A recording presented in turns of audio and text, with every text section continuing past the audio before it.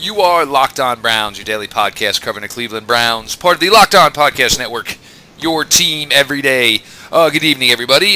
We are about a week from now. We'll sit down and record about this time, and it will be the conclusion of the 2019 NFL Draft. But up until then, obviously, we got a lot to cover here. Sadly, couldn't get to one yesterday. Just too much going on otherwise. Do apologize about that. But we are back and at it today for your daily delivery of all things Dog Pound. Remember, hands-free device, whether in your car or, Alexa at home, play podcast Locked On Browns. Have the latest episode brought up for you. Pete Smith's in here tonight. This is one I was hoping to get to last night, but obviously we weren't able to.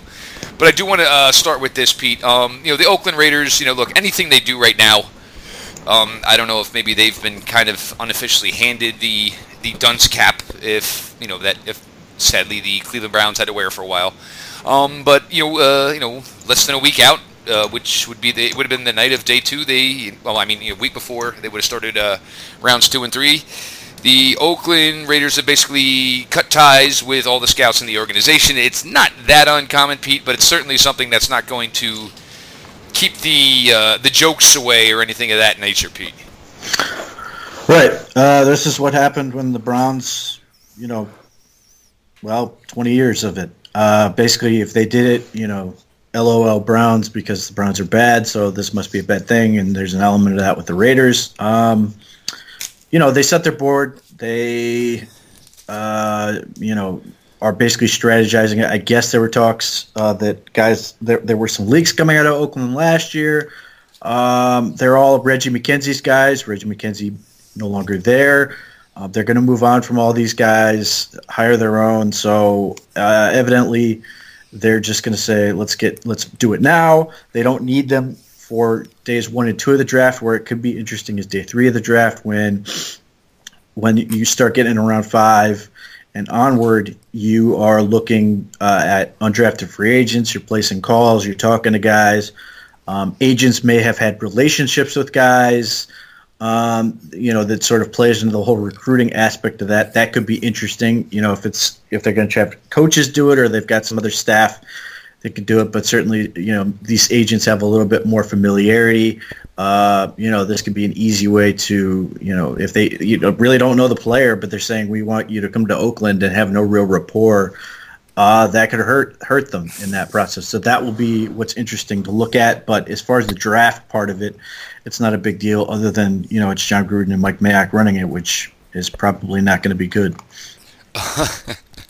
But if you're Oakland, this is essentially what you hired Mike Mayock for. Look, this is, the draft is supposed to be his life. So now the Oakland Raiders are taking a major gamble that Mike Mayock can translate that into building a successful roster through the draft. You have 3 first-round selections here. Ideally, you don't need to, hit on these. You need to hit the living hell out of these. Similar to, a Myles Garrett, David Njoku, Jabril Peppers-Hall, at least where they were through year 2. They need that kind of return rate here. And it's pretty simple, Pete. Obviously, where the picks lie within the draft, it's a very similar process to that. Browns-wise, they could have done that last year, but a lot of people said, wow, well, they brought in Scott McCloughan. Well, part of the reason they brought it in is because, John came in where there were scouts on staff, and so what did he do? He brought in a guy he could bring in. Scouting contracts usually run from May to May. So, if you take the job over after the end of a failed season, as a new, front office guy, new general manager, you have scouts in tow. They may not be your guys, but you're going to move on from them. It's sad, but that's a scout's life. It's God bless you if you do it. That is a tough profession. But this is what you hired Mike Mayock for. Is it going to translate? And we'll find out because he's got 3 first-round picks here. The Raiders have a ton of holes. So it is going to be interesting, Pete, because this is it on Mayock. There's one reason he's there for. Obviously, Davis does. He runs his franchise. He's a very big part of it. There's one specific reason Mike Mayock was brought in here, and it is to hopefully draft well. Well, it's there to sit there and watch John Gruden draft and hopefully draft well. If the picks hit, it's going to be John Gruden's success. If they miss, it's going to be Mike Mayock's fault. That's entirely the way this is set up. Mike fell in love with all the guys at the Senior Bowl. Blame him. Right. There's just, Mike Mayock got the job he could get, and that's being more or less, a guy who's willing to do all the grunt work and get none of the credit. But yeah, this is entirely set up for John Gruden to, get what he wants.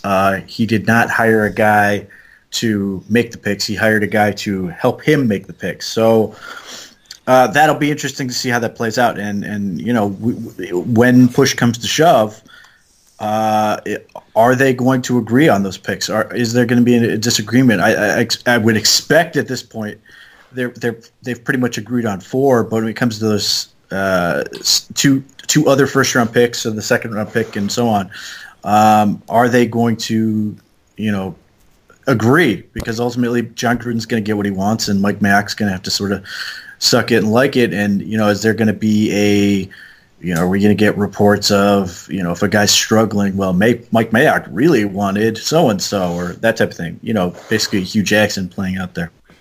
So Raiders are fascinating. Obviously, they largely control the draft because they have so many picks and with everything, and there's going to be a ton of focus on them for various reasons, including, what does the Khalil Mack trade yield them?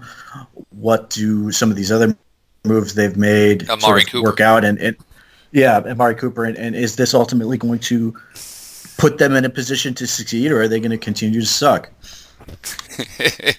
To put it bluntly, continue to suck. I guess, Pete, a week out here, and this is one name everybody wants to keep asking Browns-wise. Put a percentage rate. Jeffrey Simmons gets his name called as a Cleveland Brown sometime next Thursday night or Friday night. 20%, I guess. I'd say it's pretty good. I think ultimately he's going to be gone before the Browns pick.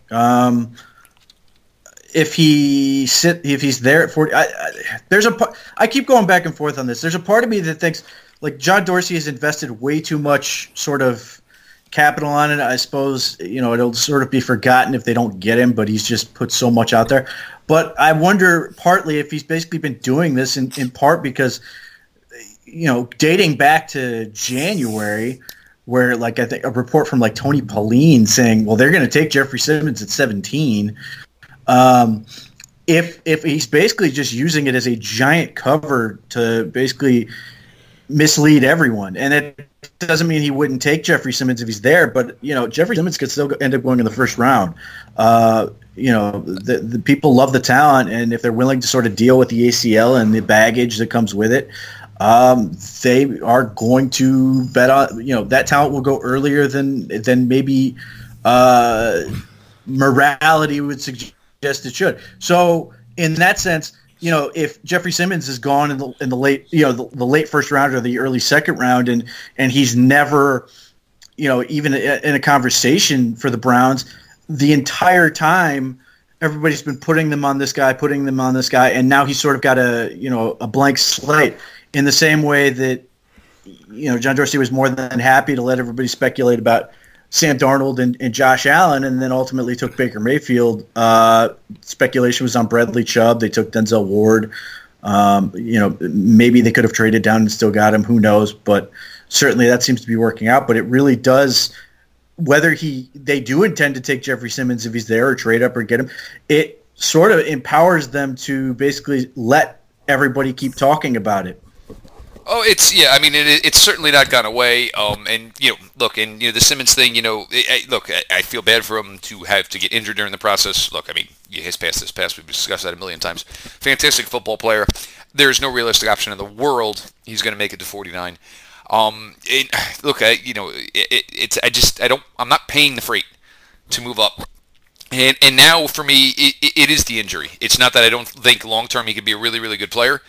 But it's if I have all these aspirations for the 2019 season, the first pick I'm maybe going to make, because if I'm going to have to move up to get him, I'm most likely going to lose 80.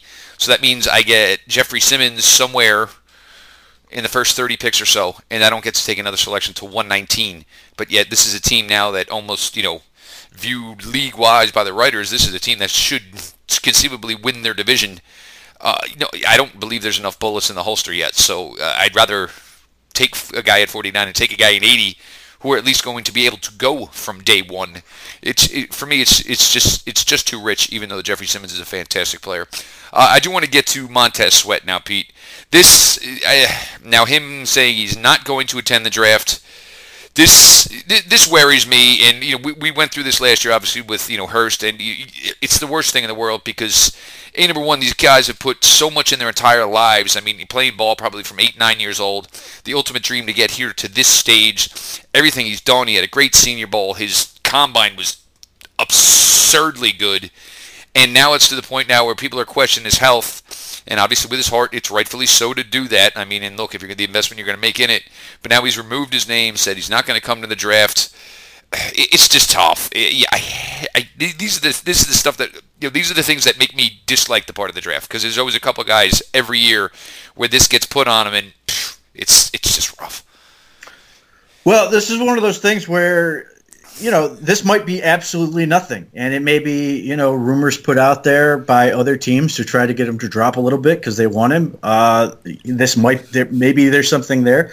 But the key difference is obviously Maurice Hurst was kept out of competing in the combine because they were that concerned about it. He ultimately got cleared and was able to work out at Pro Day. Meanwhile, this kid is allowed to work out. Montez Sweat was not, they picked up on the issue, but they did not hold him out from working out, which makes me think it's very minor. Now, that minor might still require a surgical procedure ultimately, which, when it comes to your heart, it's and minor when it's on. And you're 23 years old. Yeah, I mean, it's minor when it's on somebody else. But at the same time, it strikes me as very weird that the combine would say, go ahead and work out, and then all these NFL teams would then say, oh, he's not on our board or all that. I am very skeptical of this whole thing. And maybe he ultimately decided to stay home for a completely unrelated reason. But it's also possible he sort of got wind of all this stuff and is basically saying, look, I don't want to be caught in a situation where I'm sort of hung out to dry in the green room. I ultimately think it's going to be a non-factor. I think he's going to get drafted very quickly. I don't know about top 10 like Todd McShay was talking about, but I think he's going to go very quickly. I think if the timing of this is very fishy. Anything now is. There's no doubt about that. Well, this is also about the time where, what's his face from Baylor, the Browns took what's his face, Taylor. This was the time where there was a rumor that his feet were petrifying. So you got to take all this with a grain of salt. Maybe it's something, maybe it's nothing. But the problem is we don't know either way. And it's possible that some team did take him off their board. It's also possible that it was like one team and nobody else cares. And that team has 4 DNs. Yeah, and that team is the one that's being heard. So, then being reported. So now it's, wow, this guy's falling. This guy's heart's, a huge issue and all that. Again, ultimately, I think it's a non-factor, but, we shall see how it goes. Maurice Hurst went in the 4th round. Obviously, Montez Sweat, I expect still goes in the 1st round. Who knows? Maybe Oakland takes him. They've already got one that they're pretty happy with. Maybe they go grab another one. And obviously, we mentioned a bunch of times, Oakland, they did some work on the interior. Now it's time to help a little bit on the pass rush. And look, if you're looking for a team that might be wanting this information leaked, why are good teams good? Because they know how to play every aspect, the game, the draft, everything. So there could be a playoff team sitting in the 20s saying, well, if Montez Sweat made it into range where we could go after him, that'd just be fantastic for us. But look, I mean, you're obviously going to wish the kid the best. And look, I mean, if he does end up dropping some, and maybe this is the issue. I mean, for him, yeah, I don't think everybody wants to see this poor kid in his 22, 23 years old, his life unraveling on a television screen in front of everybody. We don't, he doesn't want to see it. Doesn't want to remember the greatest day of his life like this. And I understand, and totally agree with him for it. Guys, iTunes rating reviews. You guys have been doing a fantastic job with that. Please, while you're there, open it up. 5-star rating, written review. Thank you, appreciate it. Always helps the show. Now, Pete, as we move it along here, I'm going to mention it one more time, Pete, because we just can't stop with it. I mean, there's a certain team that really values Daniel Jones as the number one quarterback in the class. Please tell me they're not going to do this at 6, Pete. Please tell me they're not going to take a guy. Look, I mean, I'm not saying I'll agree with it at 17, but at least you have 2 first-round picks. The New York Giants, do we really think they're dumb enough to take Daniel Jones at 6 overall? I think the Giants are dumb enough to do a lot of things, but I actually don't think they're going to take him at 6. I think they're going to take him at 17 and potentially be in a situation where they have to move up to get him maybe slightly. But I mean, I mean, at the same time, you can easily make the argument if he's your guy at quarterback, never Just mess with it, grab your guy. But nevertheless, I still think they're going to grab a defensive lineman early and get Daniel Jones later. But it's really hard to say because both situations they should have an option there. But the first thing that needs to happen is Kyler Murray has to come off the board. If that doesn't happen, so many mocks are going to be shot to shit right out the gate. Right, including mine. Including everybody's. But that needs to happen, and I think if there's a sense of order, then maybe teams are more likely to sort of, then I think the Giants may be sort of willing to wait. But I think if stuff gets weird and they feel like uncomfortable and they just say, screw it, we're taking a guy, we're not going to mess with it, we'll deal with what we have at 17. Yeah, I mean, look, either way, the Giants are going Daniel Jones and defensive line in this draft. I hope at least. So, I mean, look, Quinnen Williams, now you get the rumors, maybe, he could make it to 6. Would you take Quinnen Williams over Daniel Jones at 6? You better take Quinnen Williams over Daniel Jones at 6. Or do you just take Daniel Jones and say Montez Sweat at 17, which wouldn't be a terrible return anyway. I'm talking about Montez Sweat, guys, not Daniel Jones. Don't do the Daniel Jones thing. And now you got people trying to twist it out there for the Giants. I think it was somebody quoted, Gil Brandt thought he saw Peyton Manning at Tennessee when he watched Daniel Jones. Yeah, all right. Whatever you got to do to spin that one, guys. I just can't at this point anymore. Giants are going to do what the Giants are going to do, and the best part is I don't think they truly know exactly what they're doing yet. We'll get here. We got some questions here, guys. Here's just an interesting one off the bat. Pete, Ben Watson is considering making a comeback. Anyway, it would fit with the Browns, but me personally, I don't see why he would want to come to the Browns and possibly be second, third, fourth fiddle at the tight end position. Although he's a quality vet. Yeah, he's got fond memories of Cleveland. He had many of his children here. But look, if he wants to come back, I assume he wants to play. I don't assume he just wants to come back and ride the bench, which is likely what would happen in Cleveland. There are teams that need tight ends that he could help and potentially be in a playoff contender and do that thing. Name that jumps out at me would be the Kansas City Chiefs. He can be the second guy to Travis Kelce there. In the fact that the Browns obviously signed their number 2 tight end, so that's an option that jumps out. I don't see much reason for him to want to come to Cleveland and ride the bench. If he really wants a paycheck, I think he'd get a better paycheck elsewhere too. But it doesn't make much sense for either side. I'll throw out one name for Ben Watson. Look, it appears he's got maybe some sort of career aspirations as far as within the game. Why not the Rams? Go play, get an opportunity for a ring. You're not far at all from NFL Network, so there could be something there. Rams are never Rams can always find a way to manipulate the cap to get somebody else on in there. So maybe there would be something for Ben Watson. Go out there. That way maybe you get your foot halfway in the door to NFL Network. And, definitely, obviously, have a serious chance at, headed to the Super Bowl. Thank you, Adam P., for that question.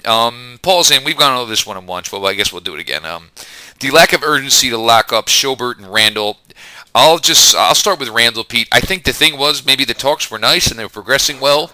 And then free agency hit, and these safeties cashed the freak in, and Damarius Randall and his agent, maybe their demands and what they wanted in the contract changed along with all the money that was being handed out. It's one of those things you just don't know where things are going to go. The draft, may change things. The Browns may try to draft in case of, his departure or letting him test free agency. And, if he doesn't get what he wants, and get him at their number. He's not – he's a nice player. He's just not $9 to $10 million a season worth. It's impractical. He can do a lot of things to help this team, but he's making more money now than he should by virtue of his fifth-year option, which is fine, but you got to get him at a lower number, or the likelihood is you move on, which is, they're going to have to make tough decisions. I'd rather keep Damarius Randall than some of the players that potentially could be here next year. But again, you have to now make smart financial decisions, or you're going to end up, then being forced to do something else that you don't want. But obviously, they could get after the draft. They could get into the season. They can get to after the season and find, they are comfortable with a certain number and get it done. But there's no, I'm sure it's frustrating on some angle to not have it done already, because certainly it seemed like that this was really the move they wanted to get done, but the market changed, and Damarius Randall can try to maximize his value. I can't blame him for that. I just don't think it's there for him. Yeah, and it's good. In the safety position, I mean, you think about like Earl Thomas, the versatility he brings. And look, I still would have never paid Earl Thomas that money with his injury history and his age, but it definitely probably changed Randall and his camp stance, and you can't blame him. And if he puts together another season, statistically and like on paper and on film like he did this past year, look, you only get one shot to negotiate that second contract, and obviously you want to cash the heck in as much as you can on the guaranteed money. So it's going to be interesting to monitor with Joe Schobert. I honestly don't know what it is. And look, Joe's got an opportunity here to go out and put together a third straight 100-plus tackle season. He has a reputation now, and he's shown now to be one of the best coverage linebackers in the league. A gun to my head, I'd say if you're going to get 1 out of 2, Pete, I'd say you probably have a better shot at keeping Joe Schobert around than you do Damarius Randall. Not only do you have a better shot, he's the better choice. I don't think there's any question about it. And especially Pete, who tells you all the time, that's okay to take linebackers on day 3. That's fine. Now here's Pete standing up for Joe. Obviously, guys, you should realize what Joe is to this team.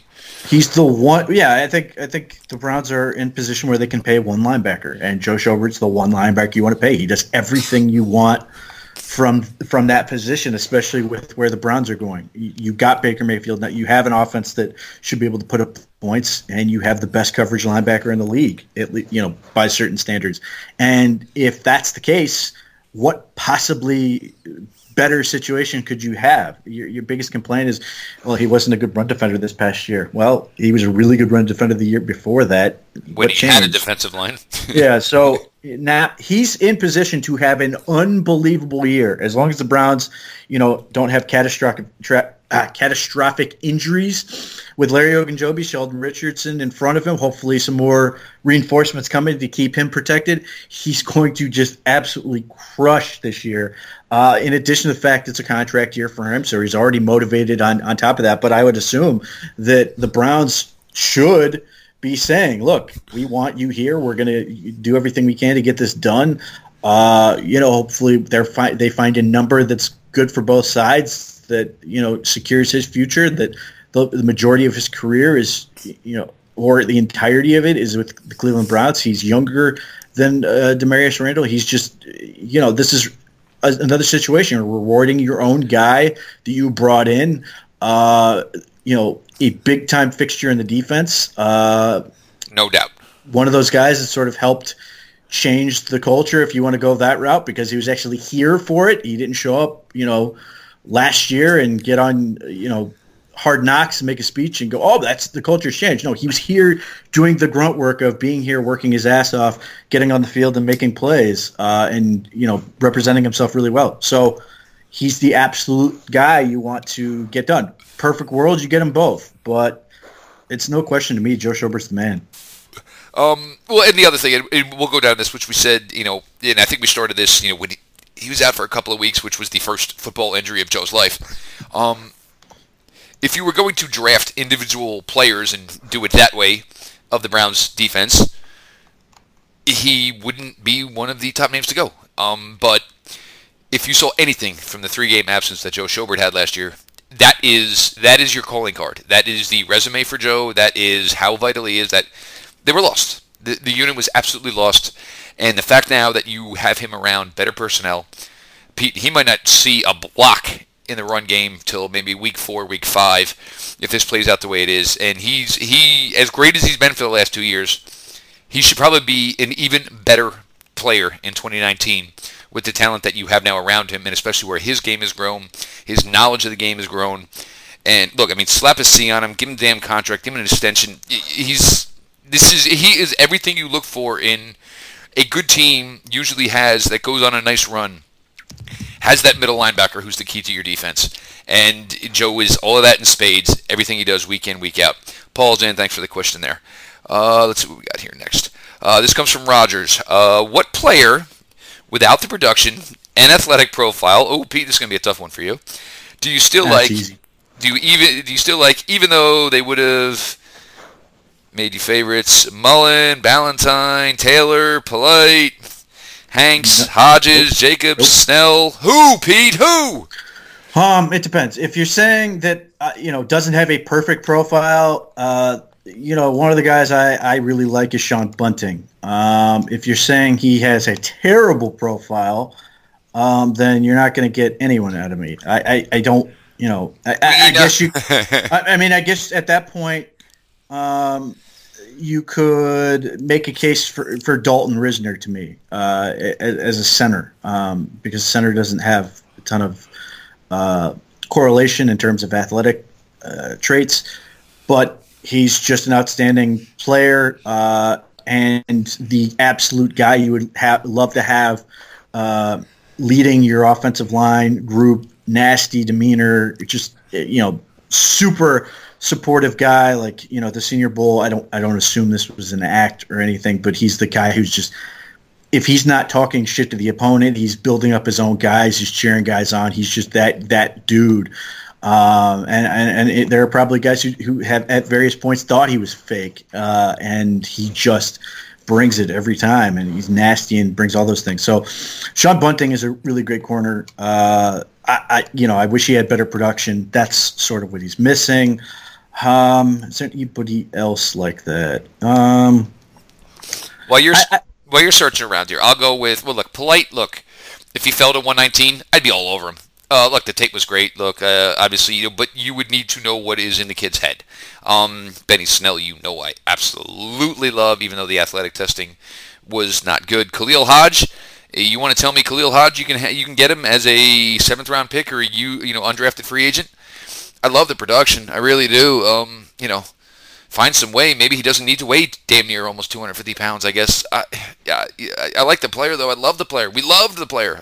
Almost 370 tackles in your college career is fantastic. Find somebody, Pete. I would make the argument for the kid out of Wisconsin, the linebacker. He's slow as hell.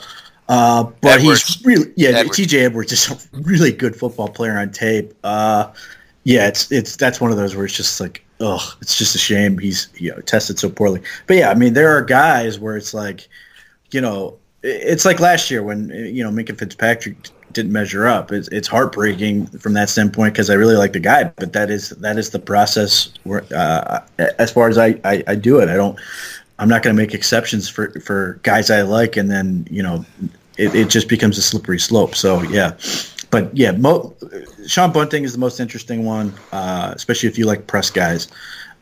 He's very popular. I have a feeling he's going to go to the Colts at that 2nd-round pick, but we'll see. And just remember this one, guys, last year. Derwin James, over Minkah Fitzpatrick. That's always going to be a tough one for the Miami Dolphins to live down. Minkah is a great player, but Derwin James is just guy does literally everything you would ask of a player. Remember to get this show every day. Subscribe to Locked On Browns on the new Himalaya podcast app. In an ever-expanding podcast world, you need Himalaya and the personally curated playlists and new features every day.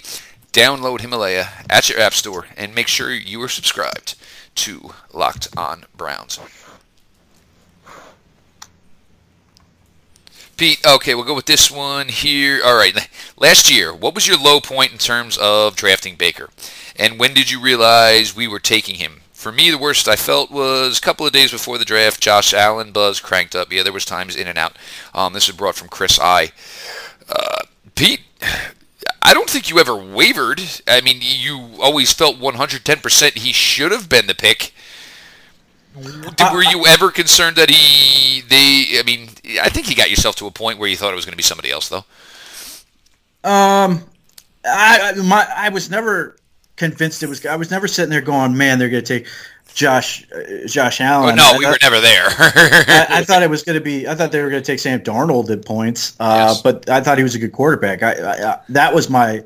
I guess that was my worry that they would miss out on the obviously very great quarterback where the issues that he had were largely contrived.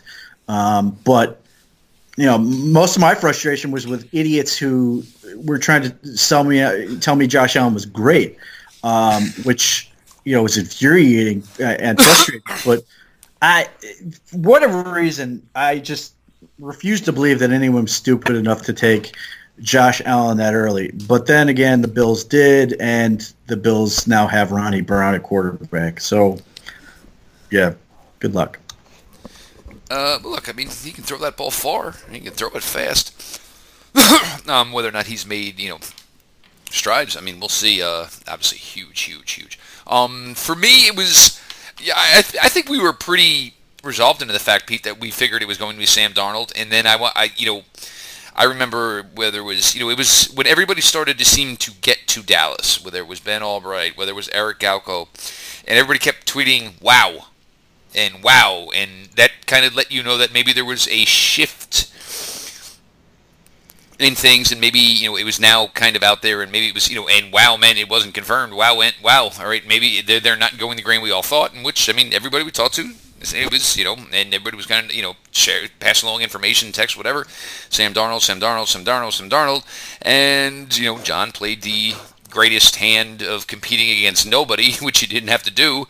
But he did it, and he did it well. And obviously, it was Baker. And look, I mean, Sam, you wouldn't have gone 7-8-1 last year with Sam Darnold. You wouldn't have. That was the difference. And we talked about this. And, and it was also, what they said is we felt, Baker was mature enough and ready enough to deal to basically thrive in the chaotic environment he was thrown into, which was all true, and it absolutely 110% panned out. And, look, I mean, Sam Darnold, go on, be a great, fantastic quarterback.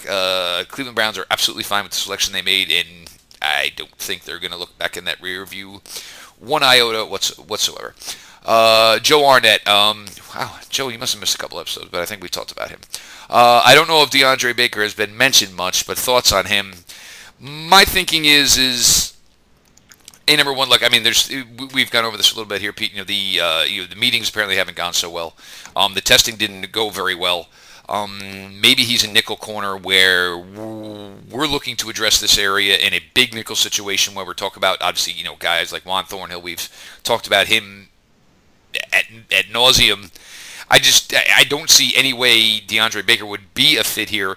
Somebody's probably still going to take that player before 49. And for me, after the testing and the fact that he's a little bit, we knew he was a little bit smaller, but the testing didn't match that, which we're hoping, which was the case with almost everybody besides McCall Hardman this year from Georgia. Just completely off the charts the way they tested this year, and not in a good way. DeAndre Baker, no thanks. Pete, I know he's not on any of the boards that you have for him. But DeAndre Baker, I just don't see any fit whatsoever.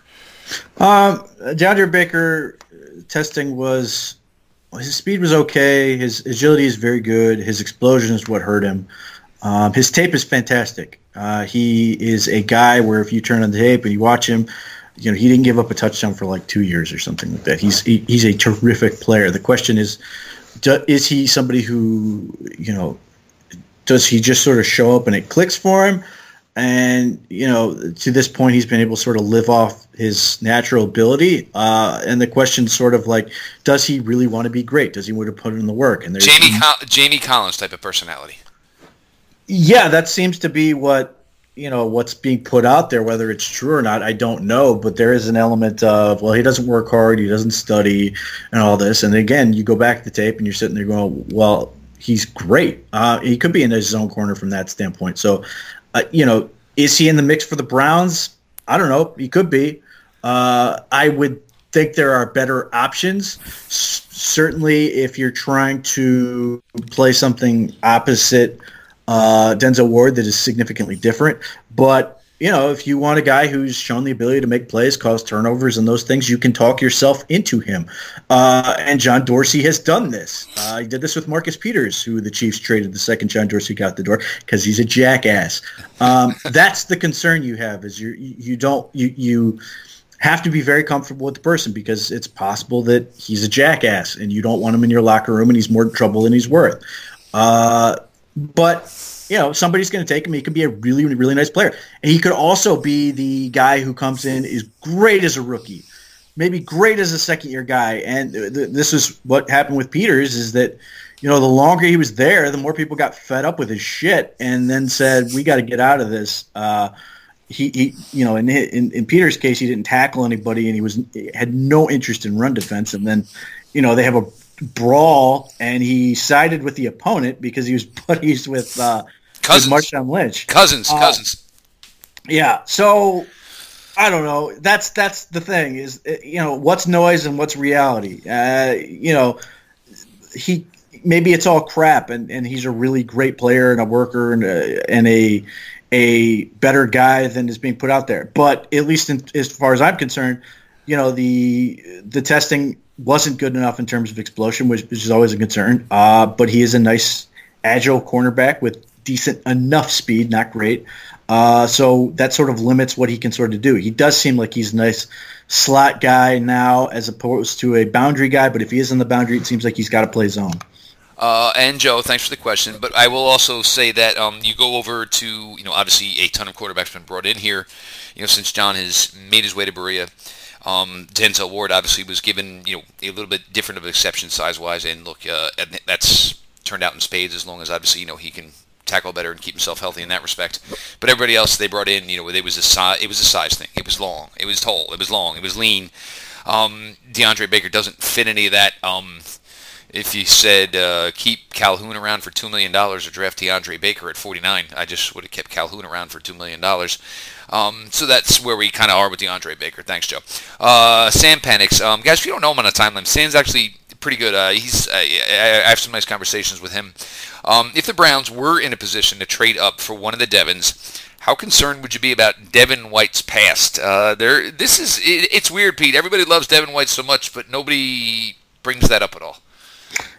Right. The only person I've ever really heard talk about Devin White is Dan Brugler. And I remember, I know it was a Sunday morning, and I caught it, and I actually sent it to you. I forget where I was. I was in a weird place. I think it was in the cleaners, waiting for something for my wife to come out, and I was looking through it, and I was like, "Whoa!" Because I didn't know it, and I remember I messaged you, and you were like, "Whoa, that's interesting." So there are some, there are concerns, and certainly that factors into it. Much as you're going to do with Jeffrey Simmons, you're going to have to make the decision, because I don't think any of this occurred in college. I think this is all pre-college. Guys, if nobody knows, it was some sort of sexual encounter where he was significantly older than the other Which is party. Weird that he ended up at LSU, because they have a history of guys who may or may not have played quarterback with that issue.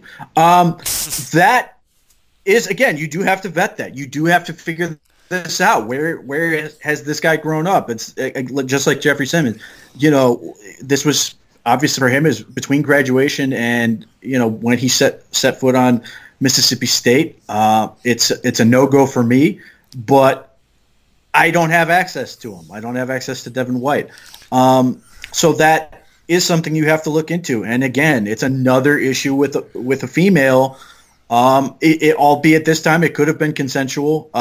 This is one of those things where you get into a really gray area with, that whole thing. But,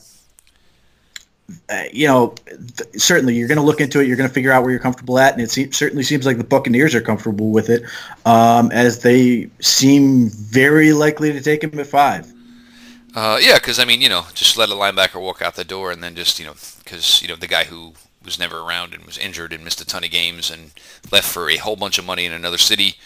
And when your team stinks and you have no future at the quarterback position or no game plan there, by all means, just go ahead and secure that middle linebacker because that's going to fix all the woes. It's just weird, though. We see everything Devin White, and they talk about him with his horses and this, that, and the other thing, but it's just interesting that is not brought up much whatsoever. D_no, obviously our buddy from Australia. Ben Burke-Irvin, Pete, Cody Barton are both there. You're taking a linebacker. Which one are you taking? Ben Burke-Irvin. I have him ranked higher. I think he's got I think he can project a will, which is certainly a more valuable position. I really, really like Cody Barton, but in the very worst case scenario, he's a role player, potentially special teams guy. Hopefully, he can give you that Sam backer role that the Browns aren't entirely sure where they're going to go with that. But how often do you want to have the Sam backer on the field? Hopefully, not very much. Save like the Ravens, where you could theoretically have it all the time. But in general, the Will backer is significantly more important, and Ben Burke-Irvin's got just a terrific profile in terms of production and athleticism. So that's the choice for me. But I do love what Barton does, what he offers, and sort of what he could be. But I think it's more of a case of where Ben Burke-Irvin is right now. I would say if Greg Williams was still here, I would say Cody Barton, where the possibility is there that he's going to be on the field every single play. Maybe Cody Barton would fit there. But in this change, no, I do agree with you where Ben Burke-Irvin, the run and chase guy, and the production is fantastic. I do agree. In this situation, would be Ben Burke-Irvin, but I would have no problem a round later or another time. And look, not too opposed to adding 2 linebackers in this class. But Cody Barton, no, he's definitely liked on this show. That's not a question at all. Our good buddy Stephen Thomas, odds of a trade up from 49. Put a number on it. I'd say I'll put it at like the 20% because I don't think it's going to happen, which is 50%. Unless something changes in the coming days. A guy like Gerald McCoy could lead to something like that. Who knows if he ends up getting cut or whatever. But I don't know. I think the way it's going to work, and the reason I'm going to say this is I think the way it's going to work is I think the board will fall to them. Right. That's the key. And obviously a lot of this comes down to who do they really want? Do they, is Jeffrey Simmons sort of a real thing, or is it basically a really convenient smokescreen that they're just going to let play out in front of them? Exactly. Well, to the point, once you moved on from Odell, well, everybody keeps saying the Browns and Jeffrey Simmons. You know what then? You're over there with the old scissor thing that made the fire go, and you added some air to it. Sure, why not? Keep telling everybody we love Jeffrey Simmons the way we did. Do I love Odell Beckham more? Sure, but, if it's not, if you want your name to be associated with them, even though maybe that you've moved on, because now it's Sheldon Richardson in tow, and it's Odell Beckham in tow, and you thought maybe he was a guy at 17, and people want to keep mentioning your name, have at it. I'll say 33%. So 1 out of 3. A lot of this depends on what reality is. You and I obviously loved, Justin Lane. Love Juan Thornhill, and yet everything keeps coming back. Well, the NFL isn't as high on these guys, and they'll be there. So, how confident is John Dorsey? Assuming John Dorsey loves those guys, how confident is he going to be there? They've spoken with Justin Lane. Juan Thornhill did do a trip to Berea, so it's not like they're not on the radar. I guess part of it would be a run on D-backs, but go ahead. Well, that is the question, and because I think at the end of round 1, early round 2 in particular, you could see a ton of them go in a hurry. But just the way that people keep talking about the safety class, which has some really good players, it's baffling. And yet they're sort of like, well, none of them are going to go in round one anyway. So I'll say 1-3. I'm hoping it's the 66% because again, maybe they're happy to give up Duke Johnson. Maybe they're happy to give up one of those fifths. I really think they want to stay away from giving up 119 and 80. But maybe if they do give up 119, then they're going to try to fill that space and move up with one of those fifth round picks. So we'll see. It just seems very unnecessary unless they get really nervous and look, they are in a position where they're trying to get specific players and they want to ensure the guys that can help them win are there and they don't miss out on them. So if they love a player, yeah, I mean, makes sense. And then there was one follow-up on that, and this was from Giovanni Ruiz, and I know Pete's touched on this little one. This is UDFA route. There's some names that stand out, Pete. I think you talked about your Florida Tech boy. I know that. Yeah, well, certainly the Browns have had JT Hasselin from Florida Tech. The guy that's interesting to me, the guy I think if he's undrafted will ultimately end up as an undrafted free agent the Browns sign is Dylan Mabin out of Fordham. But, both the Bartons conceivably could end up undrafted if, I think it's unlikely Cody will. But Jackson Barton could be a guy that they go after as an undrafted free agent. And if they do draft Cody, it may be really easy to get Jackson to come on down. Tay Hayes from Appalachian State, a corner, is interesting. Maybe, this, again, he's got a significant legal thing ahead of him, but the guy I don't think will get drafted and could be there for the Browns to grab is Johanna Gaifan from Wyoming. He's got, again, the charges are weird and uncomfortable. Almost makes you think he's got a little mental illness going on, perhaps. Yeah, but I mean, he is a really good football player.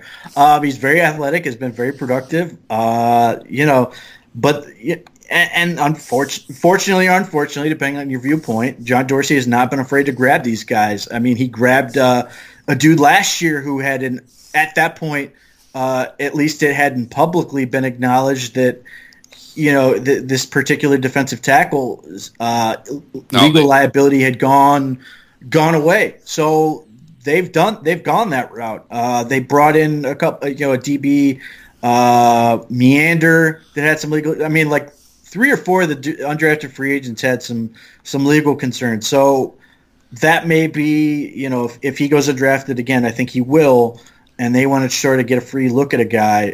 Johanna Gaifan could be in that group. Carl Granderson, his teammate, could be in that group.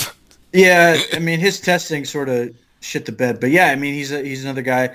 And then, if they want a cheap running back who's relatively local, I don't think A.J. Ouellette's going to get drafted. And if he's not drafted, he's a really productive player, really athletic, that you could theoretically bring in for competition. And I expect they will bring in a quarterback of some kind that goes undrafted to be another competition in a camp arm.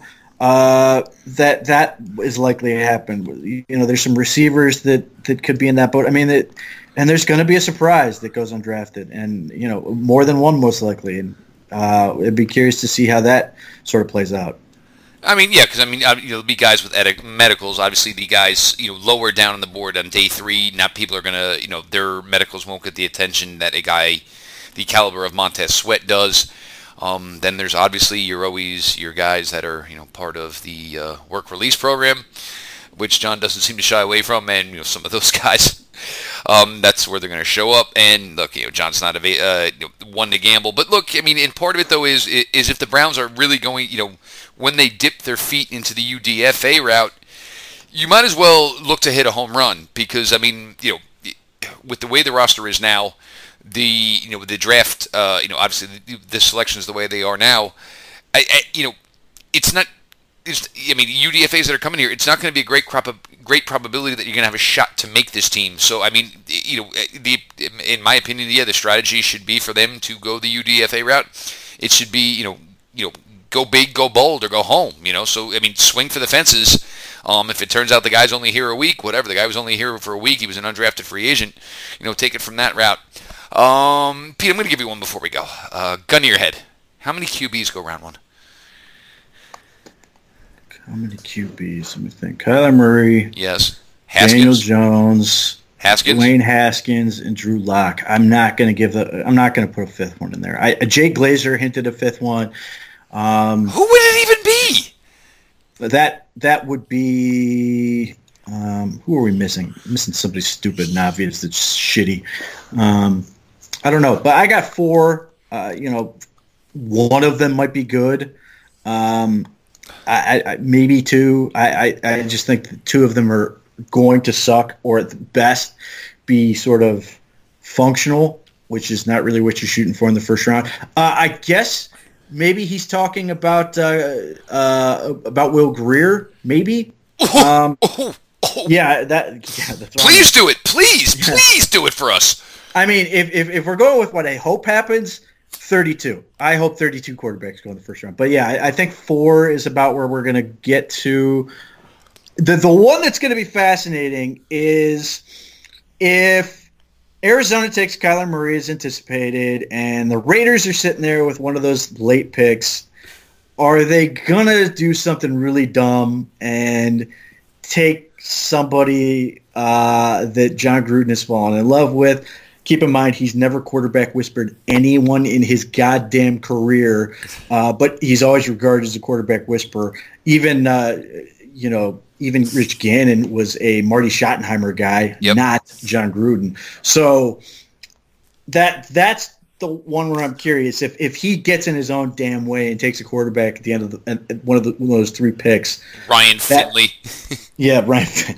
God, his nothing arm.